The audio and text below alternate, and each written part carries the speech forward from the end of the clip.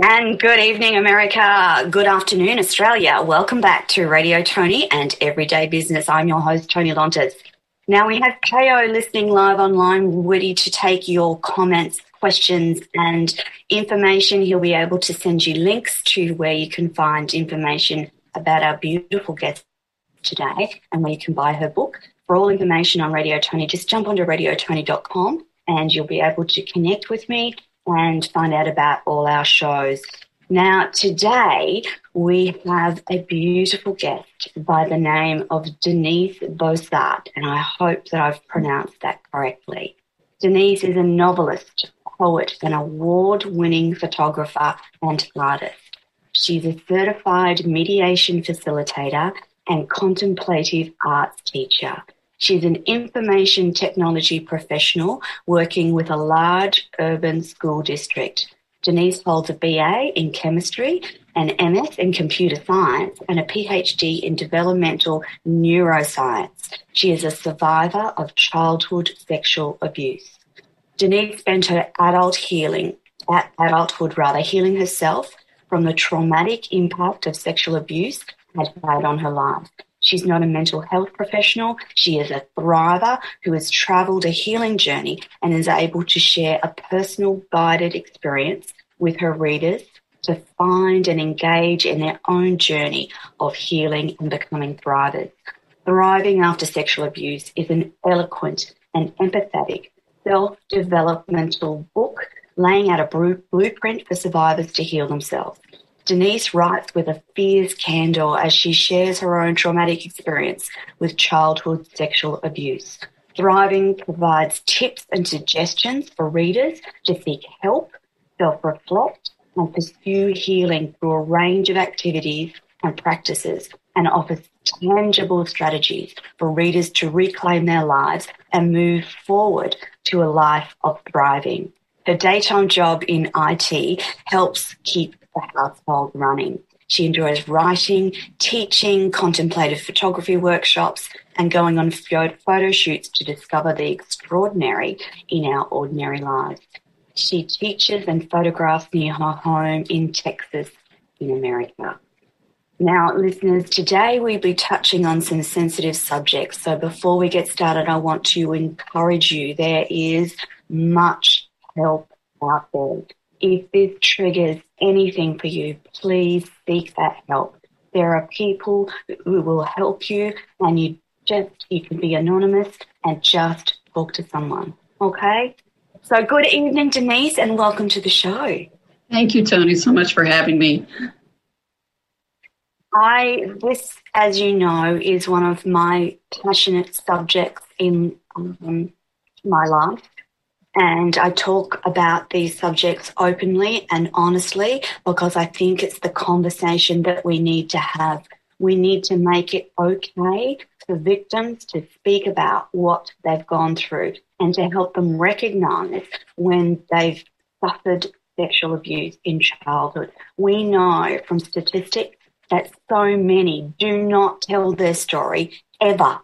They go to their deathbed never having spoken about the unspeakable things that hurt them. And we know that talking helps. Talking to someone, writing, journaling, it helps. So, Denise, I'd like to start today by just talking about what happened to you, your background and your history. Sure. So I was sexually abused by my grandfather, my mother's father, and it started when I was very young, when I was in elementary school, and it lasted until he died when I was a freshman in high school. And I wasn't really aware of what was going on consciously. You know, I have a child's mind. It's not developed yet to be able to understand these kind of things. And I think it also tried to protect me, as trauma survivors often experience. I was kept in the dark, so to speak, about what was going on. I knew I was terrified of my grandfather, did not want to be alone with him. That there was something wrong with him. So even at a family dinner for the holidays, I didn't even want to sit next to him. That's how scared I was of him. And I don't remember him actually saying things to threaten me, but he was intimidating. He was a lieutenant colonel in the Great War. He was really intelligent, cunning, manipulative. And I just intuitively knew that you don't cross this man, Right. So that went on, like I said, until I was a freshman in high school. And when he died, all of a sudden, I guess my brain decided it was safe for me to start remembering. And so, it exploded. I had flashbacks. I had body memories. I was just really struggling to understand what was happening. I thought, well, am I going crazy? Did this really happen? And I was so filled with shame. Emotionally, I knew it made sense. It made sense for how I was feeling, how I felt about my body. But I was just too ashamed to tell anybody about it. And therefore, I didn't get help. And instead, what I did was I just immersed myself in school. I'd always been a good, smart kid, diligent, and got a lot of positive feedback when I worked hard and got good grades. So that's what I did. I threw myself into school. I was in the band as a drum major. I played basketball. I did all these things. So I didn't have to think about all that stuff that just kept trying to come up. And I just kept pushing it down and pushing it down.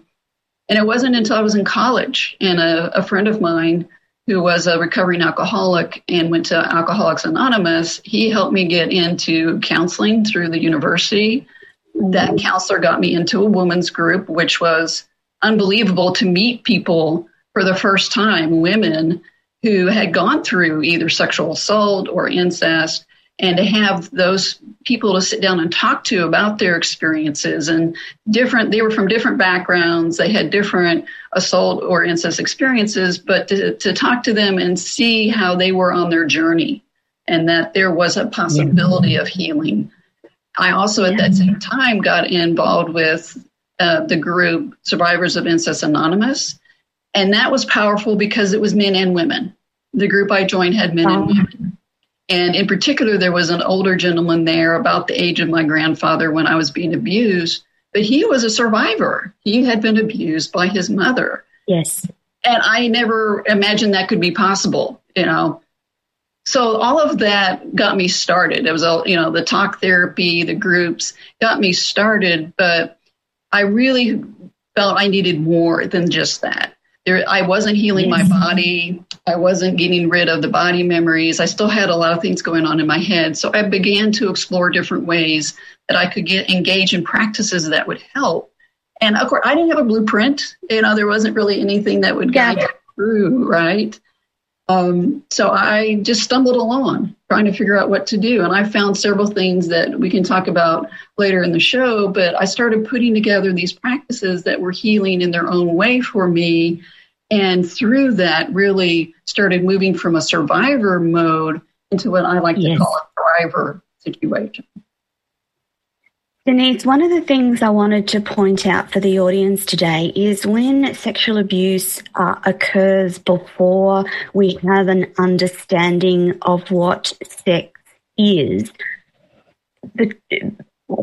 your child mind may understand on a fundamental level that what's happening is wrong, but you don't generally understand until you reach an age of understanding. So I hear this all the time. Why didn't she tell? Why didn't you talk to someone about it? The problem is that childlike mind doesn't understand at the level that it can articulate what's happening. And also, child's brain protects them from what is too painful to remember. And those things often don't surface until later in life, hence disclosure much later in life. There are some brave little souls who do disclose earlier in life, but for many, many, many of us, it is later in life, late teenagers, late adult, 40s, 50s, 60s. I had a letter from a man who was 78 and upon reading my own story, wrote to me and said, I now have the courage to talk about what happened to me. 78 years old. So, Denise, the more we start to talk about this and make it okay to have those conversations, the more healing takes place. So I want to talk about what happened around disclosure time for you. So for me, it sort of came slowly over time. Yes. It wasn't like I was back when I was being abused and when I started my recovery. That was quite a while ago. That was way before the Me Too movement. So it wasn't as if I outed myself from social media and shared it with everyone. It was individual conversations over time with various people. Typically, if it was a boyfriend and I were starting to be intimate in any way, I wanted to share with them what had happened. Because if they touch me in a certain way, it might bring up memories. And instead of that boy being there with me, that man being there with me, all of a sudden, there was my grandfather, which was terrifying. And so I had to feel a certain level of comfort with them, obviously. But slowly over time, I told a few of my family members, a few of my girlfriends, some boyfriends, but it always had been just a handful of people that I felt safe sharing, because I still was carrying a lot of shame and a lot of fear of being rejected. Definitely. You don't know how people are going to react, right, when you tell your story. Yes. I was just going to say, did you have that conversation with your parents? I did, but it was much later, after I had gone through a lot of the therapy that I talked about, when I felt comfortable in myself and secure that regardless of how that conversation went, I was going to be okay. And part of it was the fear of impacting their relationship, that I could somehow reveal something that would cause them to have their relationship fall apart. And in the aftermath, silly me, I thought I had that much control over their situation. But there was a lot of things: shame, fear of rejection, fear of impacting other people's lives. I had taken on all of this responsibility because that's how young children process. In order to get through, you say it's my fault. That's what you learn to teach yourself. And they may even tell you that along the way, too, that it's your fault. Yes, very much so. Denise, that leads me to the portion of your journey where you decided to write. For many people that I speak to, that's either a very hard decision to make, a slow decision to make, and there's all sorts of different fallout from writing about this subject. What prompted you to write, and what's the process been like for you? So it really started when I began a yoga practice, and that really was an immensely important practice for me to start, to be able to learn to be in my body. I was dissociative when the abuse was happening, and I felt my body had betrayed me.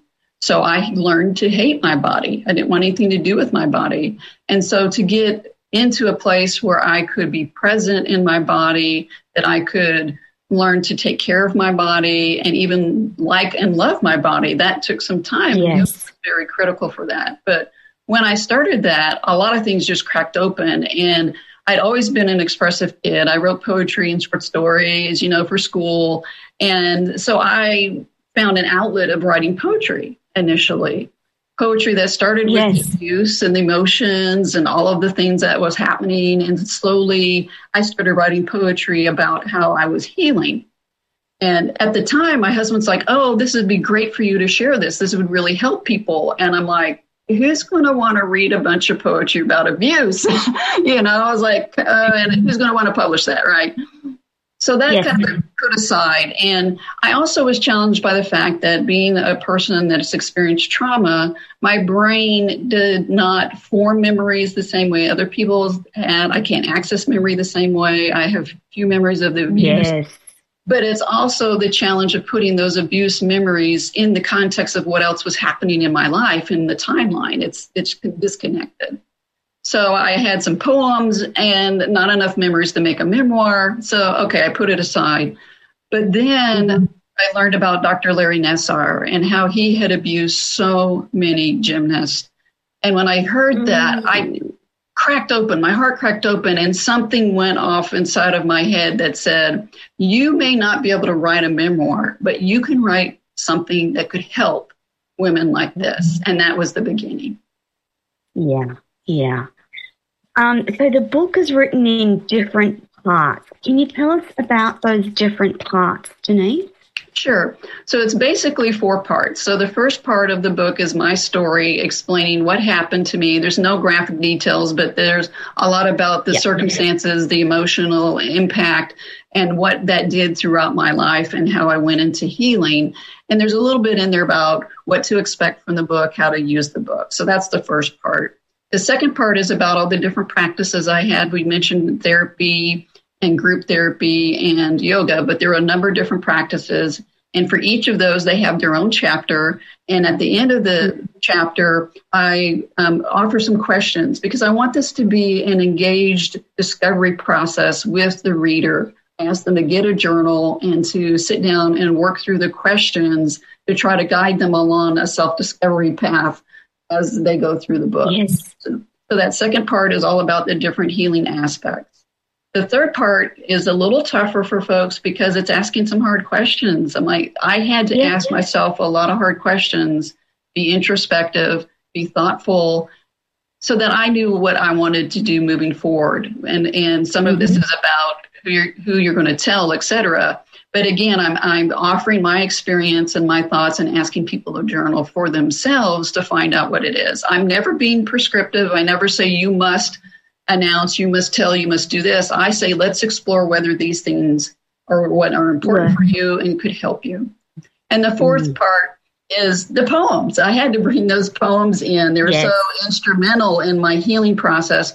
And so I wanted to give that as an example of what someone could do. You mentioned journaling being really crucial, potential healing. So I wanted to share those as an example of journaling, but you also get to see my story through poetry. So it gives you another view. So 4 parts. Altogether. Fantastic. Denise, I wanted to point out one thing for the listeners today, and that is that healing is very individual, and certain types of healing will work better for certain types of people, and it's about finding what works and what helps you as an individual. The way that you process trauma is very individual, and it's about, your book is about discovering what's likely to work best for you and helping you on that process, because there's a lot to unravel. And when I talk about a healing journey, that's often decades for many people. You start at this point and it just keeps going, and it does leave a scar on our life, and it's not about getting rid of that scar. It's about managing our life around the scar that abuse leaves for us, isn't it, Denise?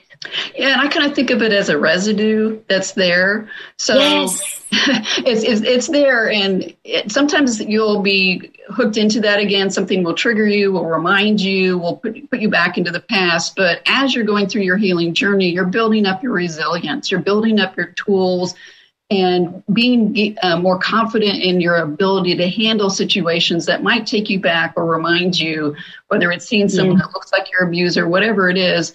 And so healing, people talk about 2 steps forward, 1 step back. You never lose what you've done. You know, you always are moving forward. And I like to think of it as kind of more of a spiral, that you might have to revisit things or have things come up again. But again, each time you're further along in your healing journey, you're more capable of handling those. They take less effort. They impact you less. They take less time to deal with. And so I feel like there's always going to be some part of me that has that residue, but I can come so much further along to get where that is not ruling and controlling my life. Yeah. Denise, one of the things in your book is that conversation around incest and the definition of incest. Can you tell our audience about that? It's not a word that we hear often in media, so it's important we touch on it today. Sure, absolutely. So I actually offer the definition of incest from the Survivors of Incest Anonymous. It was really impactful when I heard it. So it is, as most people think, a family member, but they also include extended family members. So these would be people who are friends or coaches or clergy that are known by your family, maybe part of your family circle, your broader family circle, but there's somebody there who has a certain level of trust from your family because of that relationship, and they break that trust and abuse the child. Yeah. The other thing that we commonly talk about when talking about sexual abuse is triggers. What's your definition of trigger, Denise, and what were some of your triggers, if you feel comfortable sharing that with the audience? Sure. Triggers for me are things that remind you of the past and can take you back actually into the past. So it could be something like I mentioned before, you see someone who looks like your abuser. For me, it was a couple of things. One was I was abused at my grandparents' house on the lake over the summer. All the cousins would, go there, and it was almost idyllic in the sense there was swimming and boating and fishing and skiing, all that great stuff. But, on the side, there was also the abuse. And it would happen in his workshop, which was in the basement, in a real tiny, dark space full of all of his tools. And so small spaces where I feel trapped and I can't get out, that's a trigger for me. Takes me right back. And then I mentioned before that sometimes body memories where I'm touched in a certain way or in a certain place, I would get triggered. And again, that means I got thrown back and would be feeling like it was my grandfather that was touching me instead of the person I was with. Denise, were any of the other cousins abused? Do you know? I did learn that my older cousin was abused. She was about 10 years older than me. And so we actually had started some conversations around that. I don't know how it got brought up, but somehow it was revealed. And yes, she was a bit of a mentor to me along the way. And when it first happened with me, she was maybe, beginning of high school, but she later told me she knew, what'd she say? I knew grandfather had gotten to you because your personality changed. But she wasn't in a position to say anything. She was dealing with her own pain. She was a young kid, too. So, it was heartbreaking to think that somebody recognized what was going on, but they just couldn't help me. Yeah. And that's often the way with children. And they might not be able to put the words around what they know or think is going on, but they know. We've got to remember as adults that children are so vulnerable, that they're so powerless within our society when they're surrounded by adults who may be their fathers, uncles, grandfathers, that it's a very brave child that actually is able to disclose what's happening to them in a way that will get them help. I wanted to talk to you about the importance of talking about abuse. And that's not to say that you need to come out in public and talk as you and I are talking today. It can be very individual, private, even anonymous. But it's so important, isn't it, Denise? It's the words that you put around what happened to you and telling them or writing them down for someone else is very much part of every single abuse survivor that I've ever talked to. And I'm guessing that it was no different for you, Denise? Yeah, I totally agree with what you're saying, that you don't have to share it with the world. You can make the choice of who you share it with. And as you said, you can journal about it. You can talk to a therapist. I really encourage people to find a therapist, particularly one that is trained in trauma and abuse survivors. We have that ability now, and with telemedicine, we're able to reach out and find folks. But it was really critical for me to process, because you're taking something that is nonverbal in a way, like you've described for children. They can't verbalize necessarily what they've experienced. And for us to transform that into verbalization and to be able to express whatever we were feeling, and to write down how angry you were and all the different emotions, because we just felt we had to kind of keep that contained in some fashion, or else it might explode on us. To be able to write out exactly what we're feeling, from fear to shame to hating our bodies to being angry at this person, to get all that out, because a wound that is not gently but carefully examined and allowed to heal, it festers. If you're not addressing it, it festers, and it can impact a doubt. Totally change your life and control your life. And it may not even be at a conscious level. So writing it out, talking to a therapist, talking to a friend, going to a group and being amongst like individuals who have been through this experience, it is so empowering because it starts to remove the shame. It starts to remove the feeling that you were at fault, and you can start letting go of those really heavy burdens and start moving forward. So it's a gateway to shift from being in the past to being in the present. Denise, shame is one of the main emotions associated with abuse and one of the things that is hardest to deal with.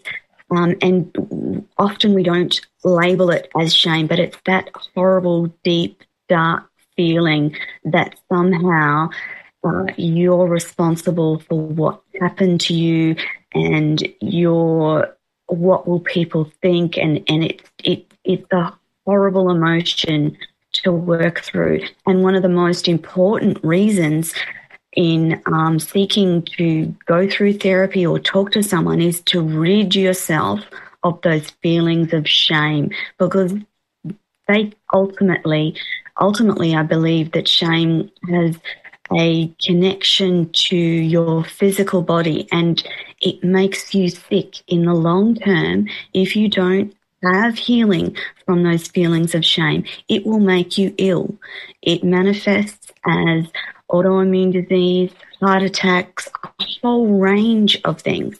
So what we're talking about here, for anyone who's listening and who may know that they are a survivor and who hasn't had the opportunity to talk to someone about it, both Denise and I would absolutely encourage you today to start that journey and just talk to someone. Even if it's a phone call to one of the multitude of counselling services or help services that are available across Australia, across the US, across the UK, they're available anywhere in the world. And you can do that and just give yourself that one phone call, and then that's all you have to do, just one step at a time.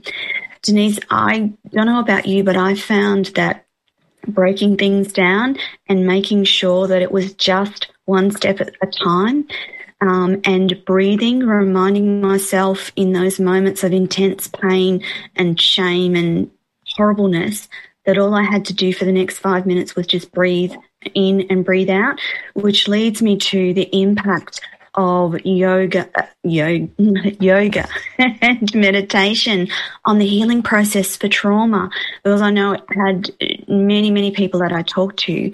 It has a powerful impact on healing and rewiring your brain. So what was it about yoga and meditation that helped you the most, Denise?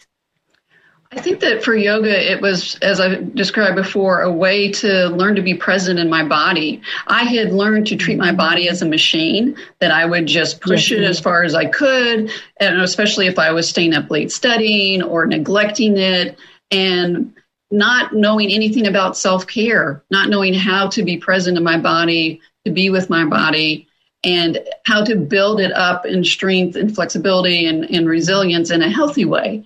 And it was through yoga that I started to learn that and trust my body, that it wasn't the thing that betrayed me. It was something that I actually wanted to be connected with in my life. And it was scary at first to start yoga. Let me tell you, it wasn't just like all unicorns and daisies, because I went and I had to work with a male teacher. That was where the beginning classes were. And I had a really good feeling about the yoga studio. When I went in, something intuitively said, this is a safe place.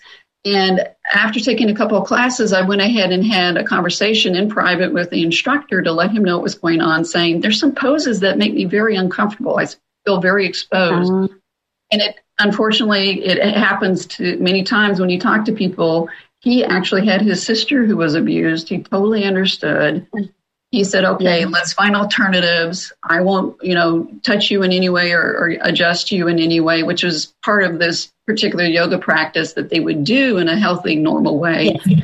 And he's like, okay, we'll agree that I will not make a big deal out of you doing something different, which I was really nervous about standing out, right? And so I didn't do the poses that were intimidating for a while until I worked myself into a point where I thought, okay, I'm comfortable doing them. I had his support. I knew he understood.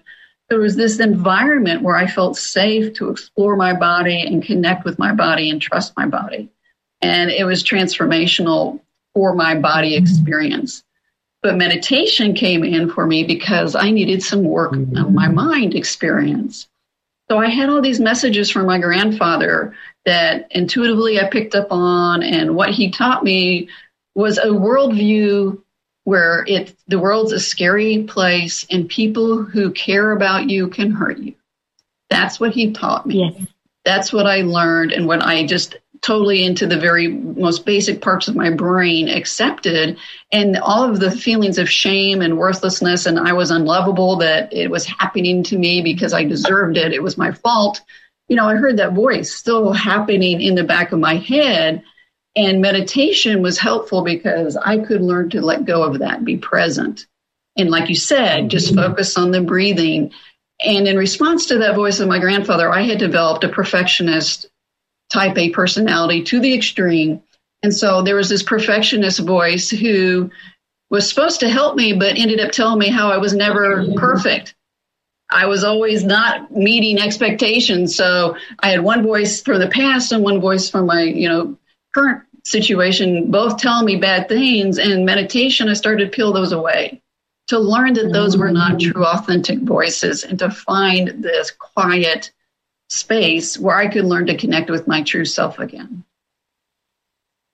I have to agree with you. The power of yoga, and for me, meditation is part of my everyday life. But it actually took the longest to tap in to meditation and get used to doing it as part of my daily practice, because meditation quiets your brain and quiets those voices that are always there telling you how flawed you are. And particularly for trauma and childhood sexual abuse survivors, meditation is incredibly important and a useful tool in helping to, as you said, strip back and examine those things that your brain says to you about not being good enough and the world's being a scary place. All of those things that are set in your childhood brain, you actually have to work on reversing those. I'm not sure that people realize or understand the long-term impact of those negative voices over the course of your life. So if you don't ever seek to have healing or rewiring of your brain around those negative conversations, you don't get to see what life could be like or live to your fullest. And you deprive not only yourself, but you deprive the world of the awesomeness and uniqueness that is you. Yeah? Denise, you also, as part of your healing, went into the creative arts. And I'd love for you to explore that with the audience and tell us what it meant and how you got into it and how it helped. Sure. So I mentioned before I was always a creative kid, writing poems and stories. They were never about the abuse. They were just fun things that I would do. And that was an outlet for me, my creativity. And so that kind of got damped down when I went into this mode in high school of be a student, not only a student, right? But then with the yoga and the writing the poetry, I started finding ways to express myself. And my dad sent me a camera, one of his old cameras, and I started playing around with that. And that got me outside, that got me into nature. And with the camera, you can get to a place where you're not really thinking of all these thoughts anymore. You're being present. It's like a tool of getting you into contemplative space and being able to be present because you're focused on what you're taking a picture of and exploring a space and trying to find the next picture. And that really gave me some confidence because there was something between me and the world. And it was almost felt like a little bit of a protection, but at the same time, it was pulling out that inner child again, that creative spirit who wanted to be curious and explore. So it was really helpful for me to have that camera and be able to go and connect with all these beautiful things because that started to fill me with the experience of beauty. And I love to explore new ways of doing art. I do acrylic artwork and I do hand printing. I'll just take a class, not expecting to become an expert artist in it, but just because it's fun. Let me try this pottery class. Let me try this glass making class, whatever it is, because I think that we lose our childhood so quickly. And we're not allowed to play, to explore, to create from that space of just pure energy. And being able to do those things as an adult allows you to have kind of a piece of your childhood that you lost. Yes. Because that's what happens, Denise. Part of your childhood, that beautiful, imaginative, carefree childhood, is taken from you. And you can rediscover it as an adult. I know for me, a friend gave me an adult colouring book and some wonderful professional pencils. And for me, that was really helpful. The process of concentrating on the colours and getting the colours in the right spots, and that is really helpful. And to explain it in a way that your brain is given a break, I guess you could say. It's given a break from the negativity and you're focused on something that's quite different, and it gives you a good feeling when you've completed that particular drawing, and it incorporates elements of your childhood self that you've lost. Colouring is very childlike.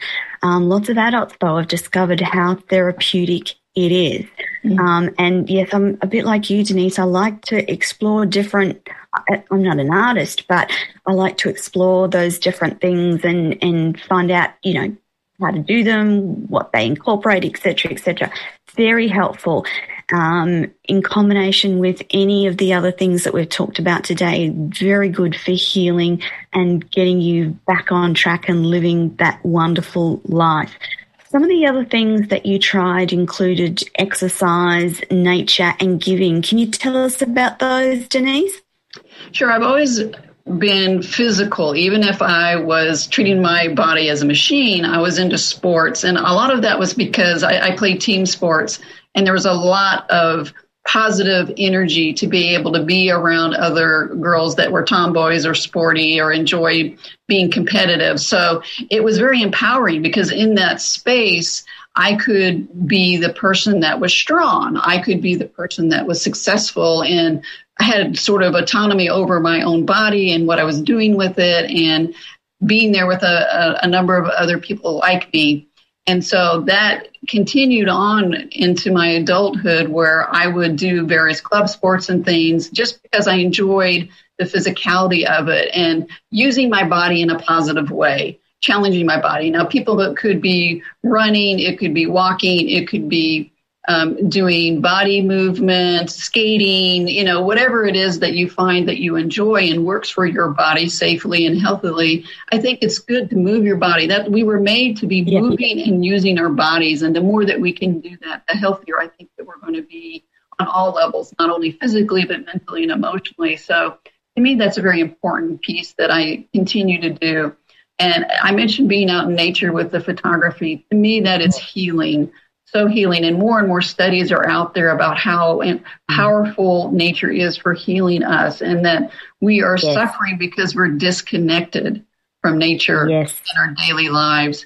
And just to go out and be where the birds are singing and the breeze is blowing, the sunshine. I love being in arboretums and gardens where you can be really close to nature, and it's something primal that we need. All of us really need.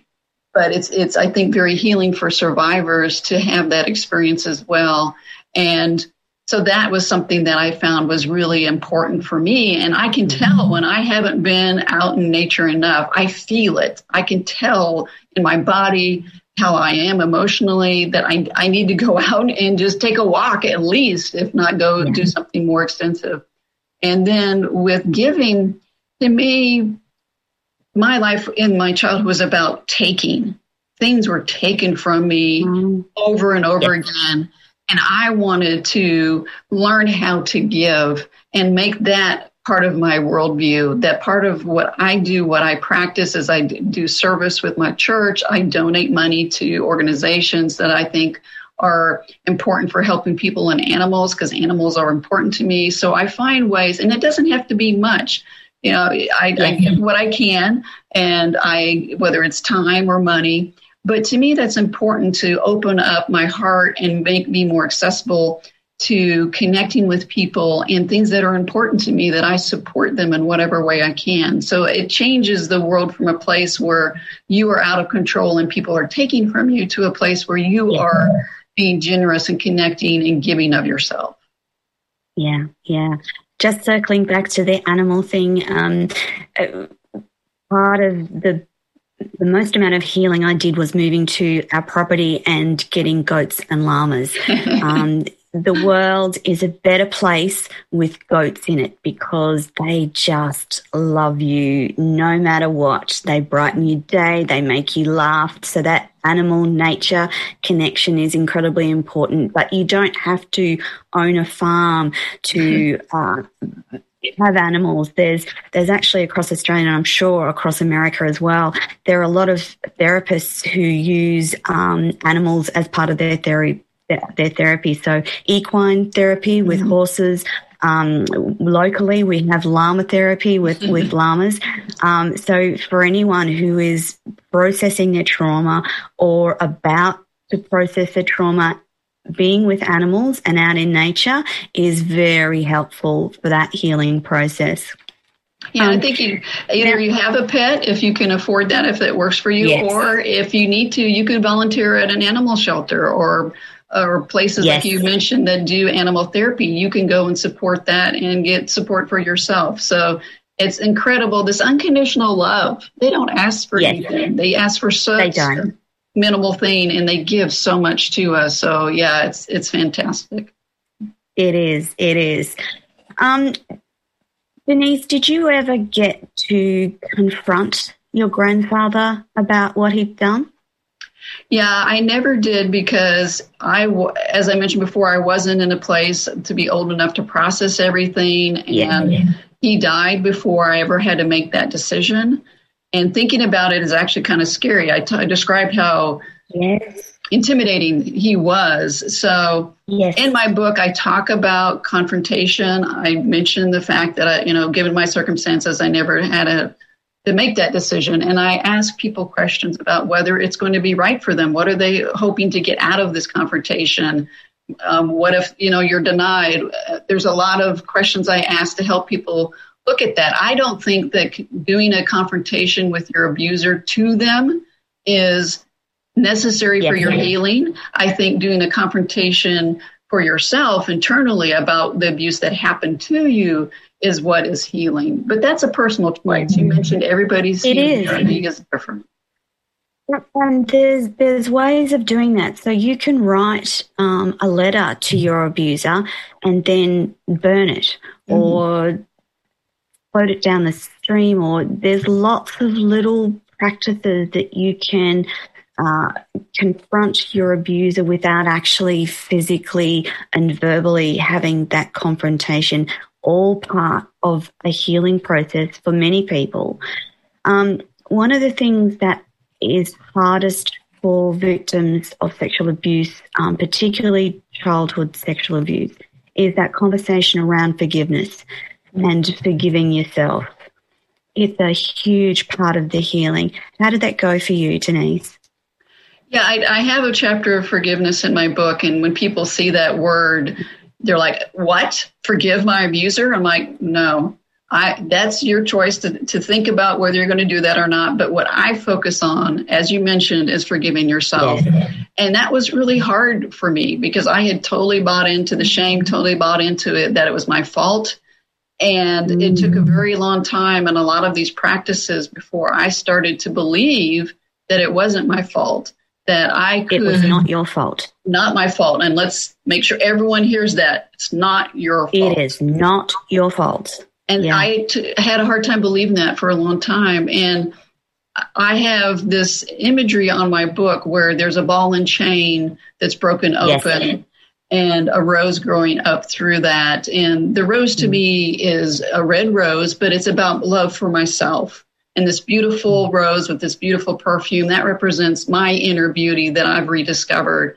And of course, the rose has thorns because we want good boundaries. But that imagery, I literally had this image of this ball and chain is keeping me in this space where I was miserable and full of shame. And one day, a light bulb went off. It's a good description. Yeah. And a light bulb went off one day when I was like, I could break that open.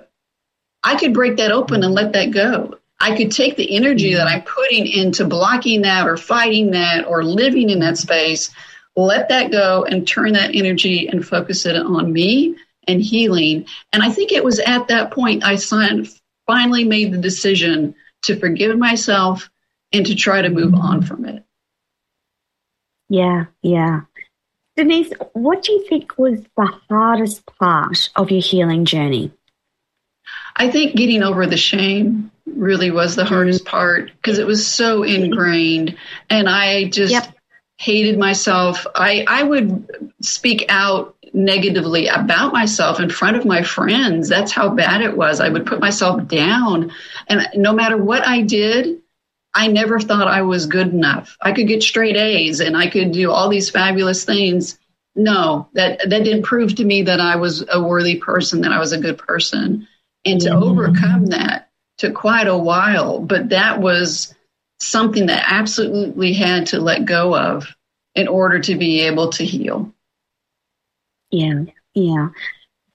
Denise, when you decided to write and sort of go out publicly with your story, how did you manage that conversation with your family? So I started writing my book back in 2017, and it was very hard to write. I couldn't just sit down and just start at the beginning chapter and work my way through. I have written novels, award-winning novels, and that's what I did. You just sit down and you write your way through.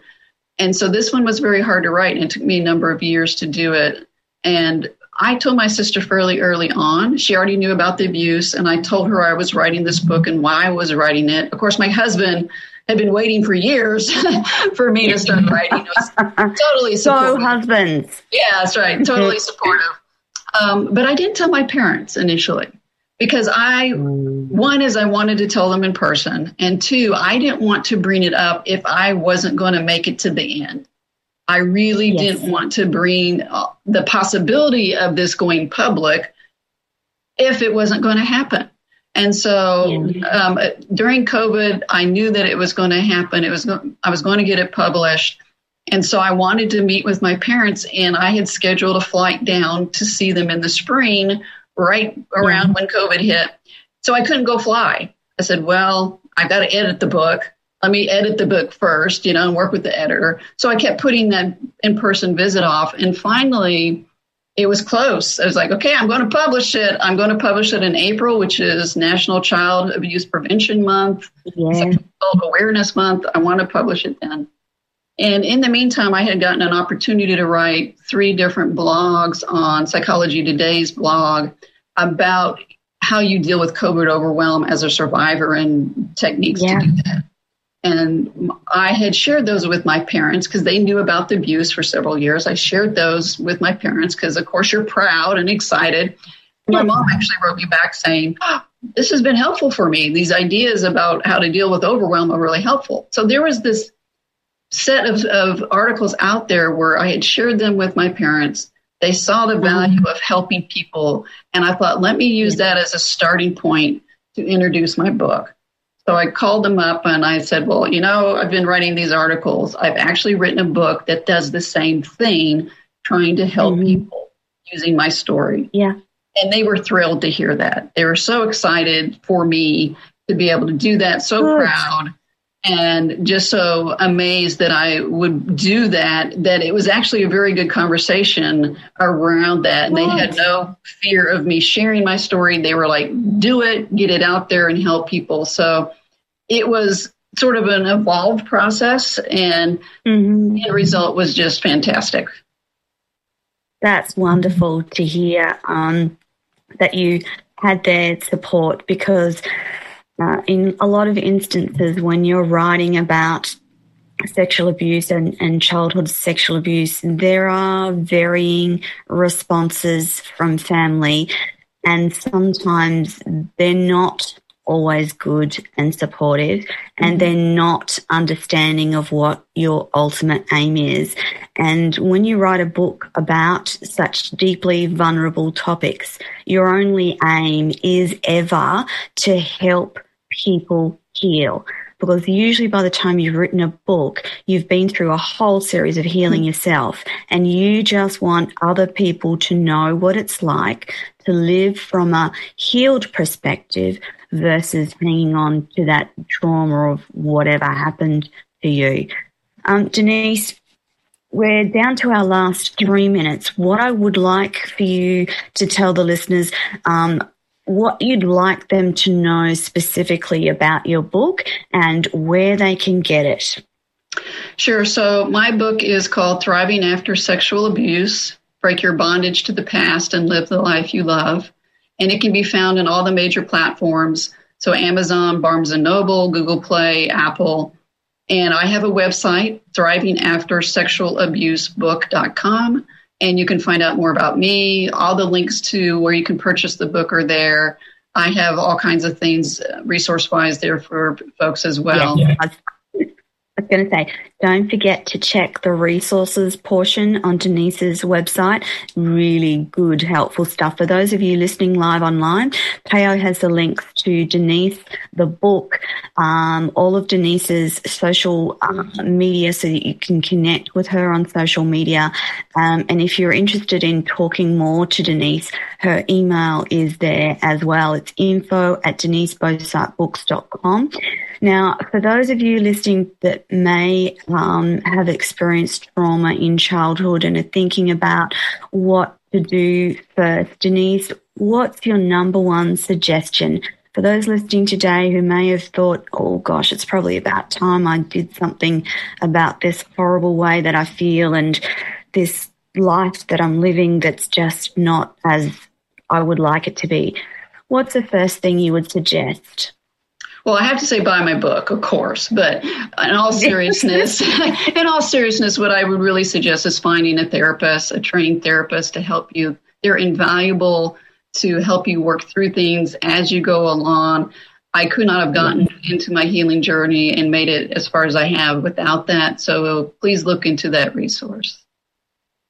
And Denise, people often think, like I had a reluctance decades ago to talk to a therapist, but it really, an external person who's not part of your story has a wonderful ability to see things from another side that helps you shift your brain and your way of thinking. So professional therapists, counselors, talk therapy, any of those things will help very much in the initial stages. Lovely listeners, we are completely out of time again. Denise, it's been a real privilege having you on the show today and talking so openly. I encourage everyone to jump out and buy Thriving After Sexual Abuse. The way that Denise has written in a 4-part series is really incredibly helpful. There's lots of resources and information in there that will help you start your healing journey. And again, from both Denise and I, our only reason for continuing to talk and be so active talking about these subjects is that we want humanity healed and living their best life. A thriving humanity is what we want in the next decade. I want a different humanity for my grandson to grow up in, where we have open, honest conversations and where it's harder for perpetrators to get away with their abuse because people are educated, understanding and accepting, and there is plenty of support for those that go through such terrible events. Denise Bossarte, thank you so much for being on Radio Tony today. Lovely listeners, we will be back next week with another show. Thank you so much, Denise. Thank you, Tony. Appreciate it. Bye for now, everyone.